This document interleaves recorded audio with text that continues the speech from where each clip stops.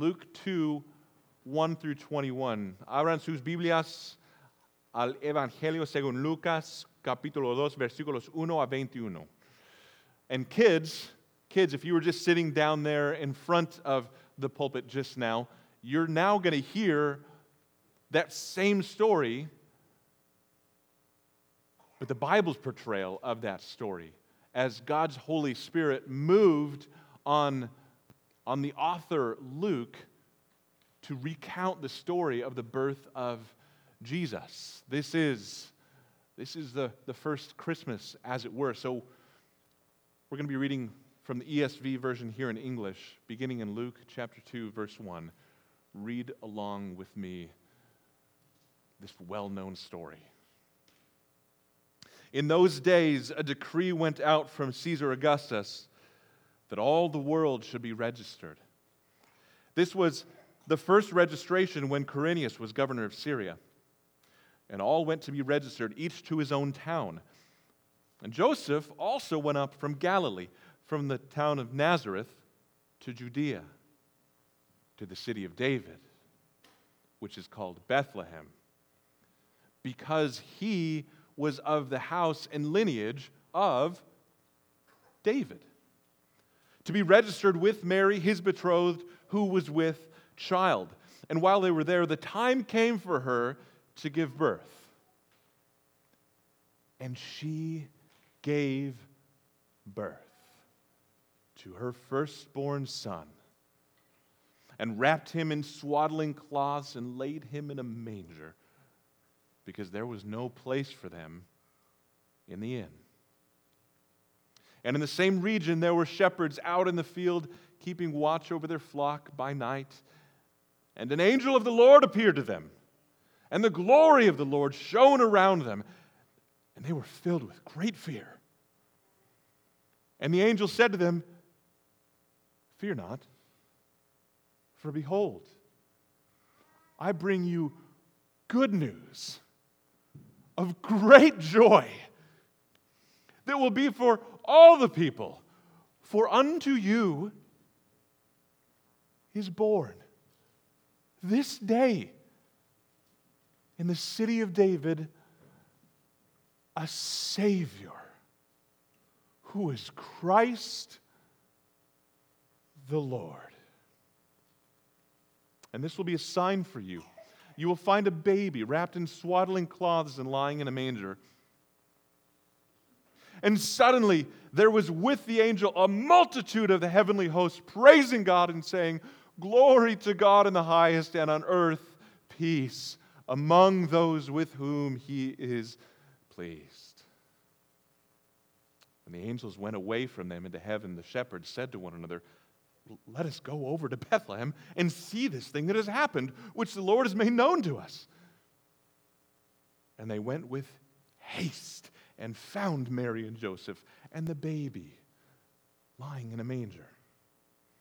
And when they saw it, they made known the saying that had been told them concerning this child. And all who heard it wondered at what the shepherds told them. But Mary treasured up all these things, pondering them in her heart. And the shepherds returned, glorifying and praising God for all they had heard and seen, as it had been told them. And at the end of 8 days, when he was circumcised, he was called Jesus, the name given by the angel before he was conceived in the womb. This is God's word. Would you pray with me briefly? Heavenly Father, we thank you that you sent your Son. We thank you that you did what we could not. You took the initiative when we had no deserving, we had no right, we had no expectation that you would take the initiative toward us. You sent him for us, that we might be saved and live for his glory. Would we do just that this morning? It's in your name we pray. Amen. Well, here you are on Christmas morning at church. Not in your living room, in your pajamas. Though if these are your pajamas, you're not sitting around a tree right now. You're not tearing open wrapping paper. You're not feasting on whatever your favorite traditional Christmas breakfast or brunch is. You're not sitting by a warm fire. You're here at church. Maybe you've already done all of that. Maybe your kids got you up at 6 a.m., or maybe you got up at 6 a.m. because you just couldn't wait, and you already did all that before getting here this morning. But nevertheless, here you are on Christmas at church. Now, a lot of churches opted to just do a Christmas Eve service and cancel Christmas Sunday service. And I'm not saying that's wrong or right, but it is interesting, isn't it, why a church would consider canceling a Sunday service. Why would this happen? Why would a church consider canceling this Sunday morning service? It's because they know, and I know, and you know, that this Sunday gathering contends with personal household traditions and personal plans like no other day of the year. Right? Like no other day of the year do we hold our traditions and plans and desires more sacred than this morning. But doesn't the worship of Christ always contend with our traditions and our desires and our plans and our responsibilities? You see, I want us to take a moment this morning to realize that, to think about that what is convenient and what is expedient for us is always fighting against the worship of Christ in all of life. This morning is merely representative of a reality that takes place in our hearts and lives every day. So I want this morning to really take that to heart and allow the consideration of the birth of Christ to inform that reality. So far more than this being a brief message about you should come to church on Christmas, no, that's not what I'm saying. Instead, let this Christmas Sunday be a reminder to all of us of the worth of Jesus Christ. To remind us that He is worth our attention always. He is worth submitting our traditions to His glory. Submitting our traditions in service of Him. He is worth every moment we could possibly give to Him. And why is that? Well, it's because we've heard this past month that Christ was born for you.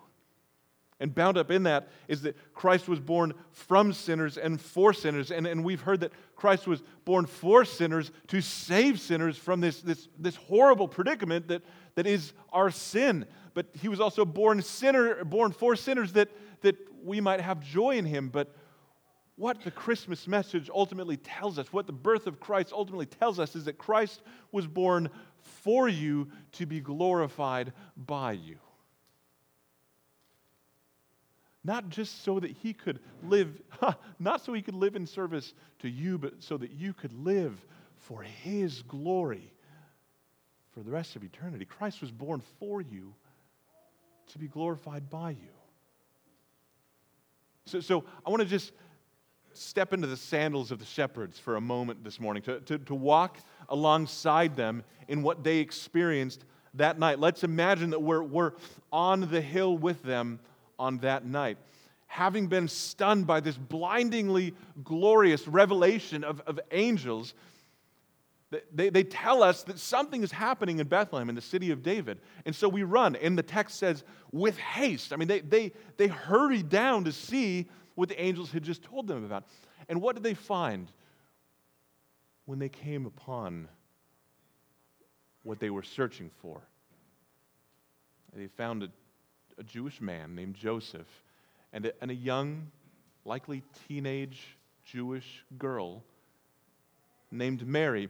And as they sort of moved toward what they were looking for, they realized there's something in one of the feeding troughs. Oh, and that's what we came to find. And in that feeding trough is a baby. And this baby, mind you, is not surrounded by an angelic halo. He's not emanating light. There is nothing physically remarkable about this baby. There's nothing in the surroundings telling you that there is anything significant about this baby. Yet, because of what you have just heard from the angels, you realize that lying quietly in front of you is Christ the Lord, as the angels had said. According to the angels, this was God. They stood there in awe, watching the rise and the fall of the chest of who the angels alleged to be the second person of the Trinity. Allegedly, this baby was the God who had been God before creation itself, wrapping his tiny hand around Mary's finger.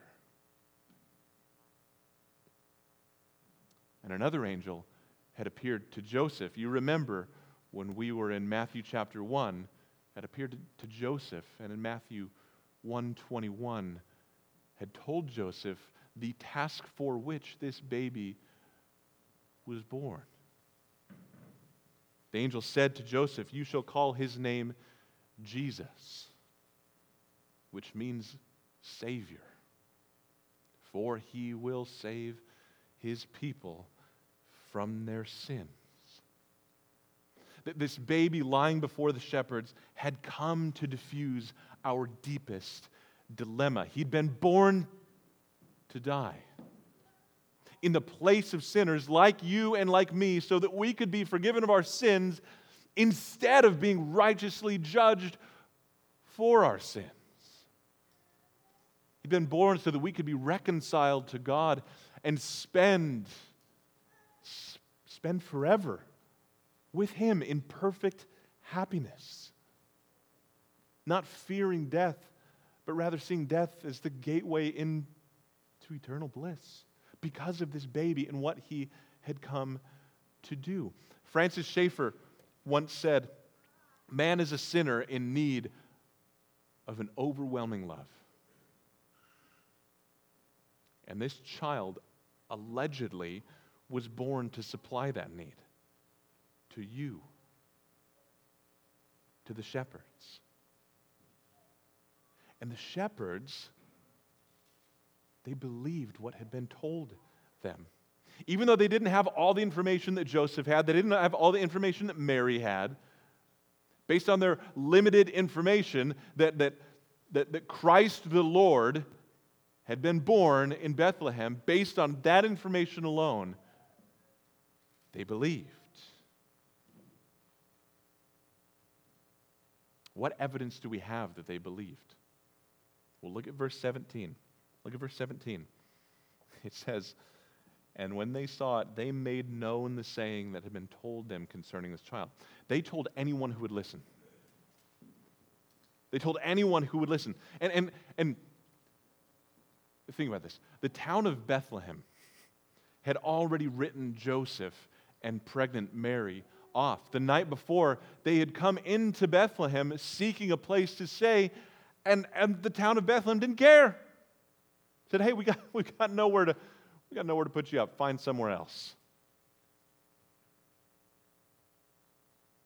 Shepherds weren't telling people about this amazing couple or even about the circumstances surrounding the birth of their son. The people already knew about this couple, and nobody cared.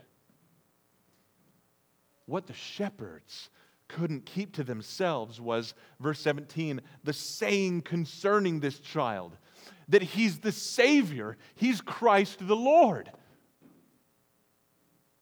Listen, you have now run down the hill with the shepherds. You've seen in your mind's eye what they have seen. You've heard their testimony. you know what they know. And in fact, you know far more than they know because you know that Jesus did accomplish what he had come to accomplish on his cross. Have you believed? Have you believed?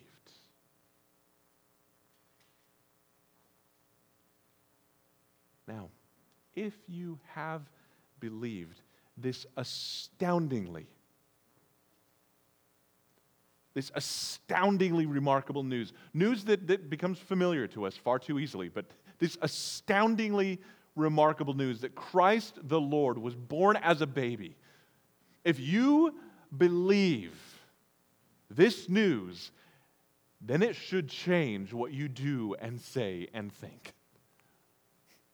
If you have believed, you should be changed.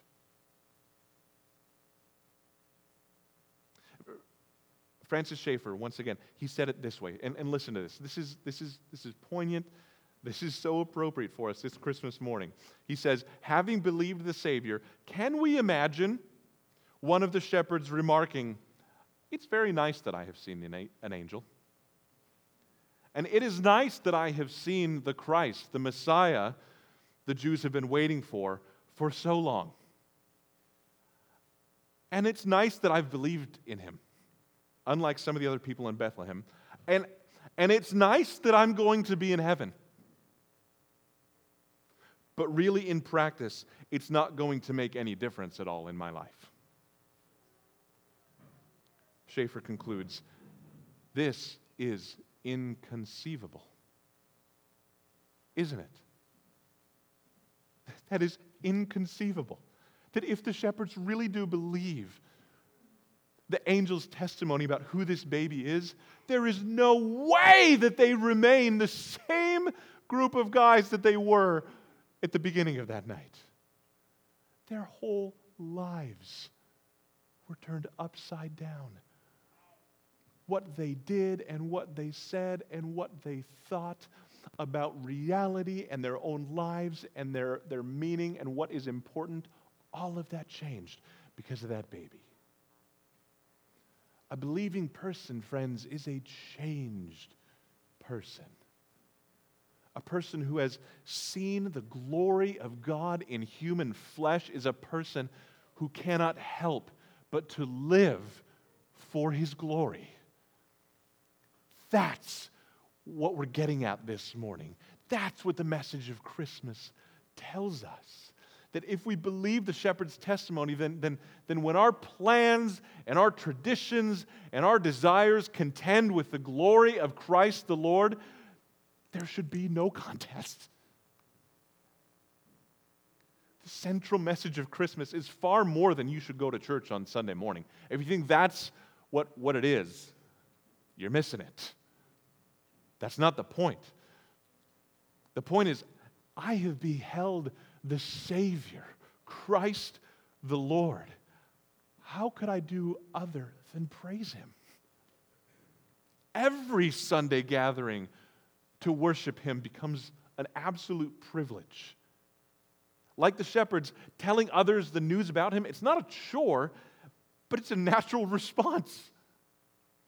Every moment of life is now an opportunity to bring him glory in some way, in some shape, or some form.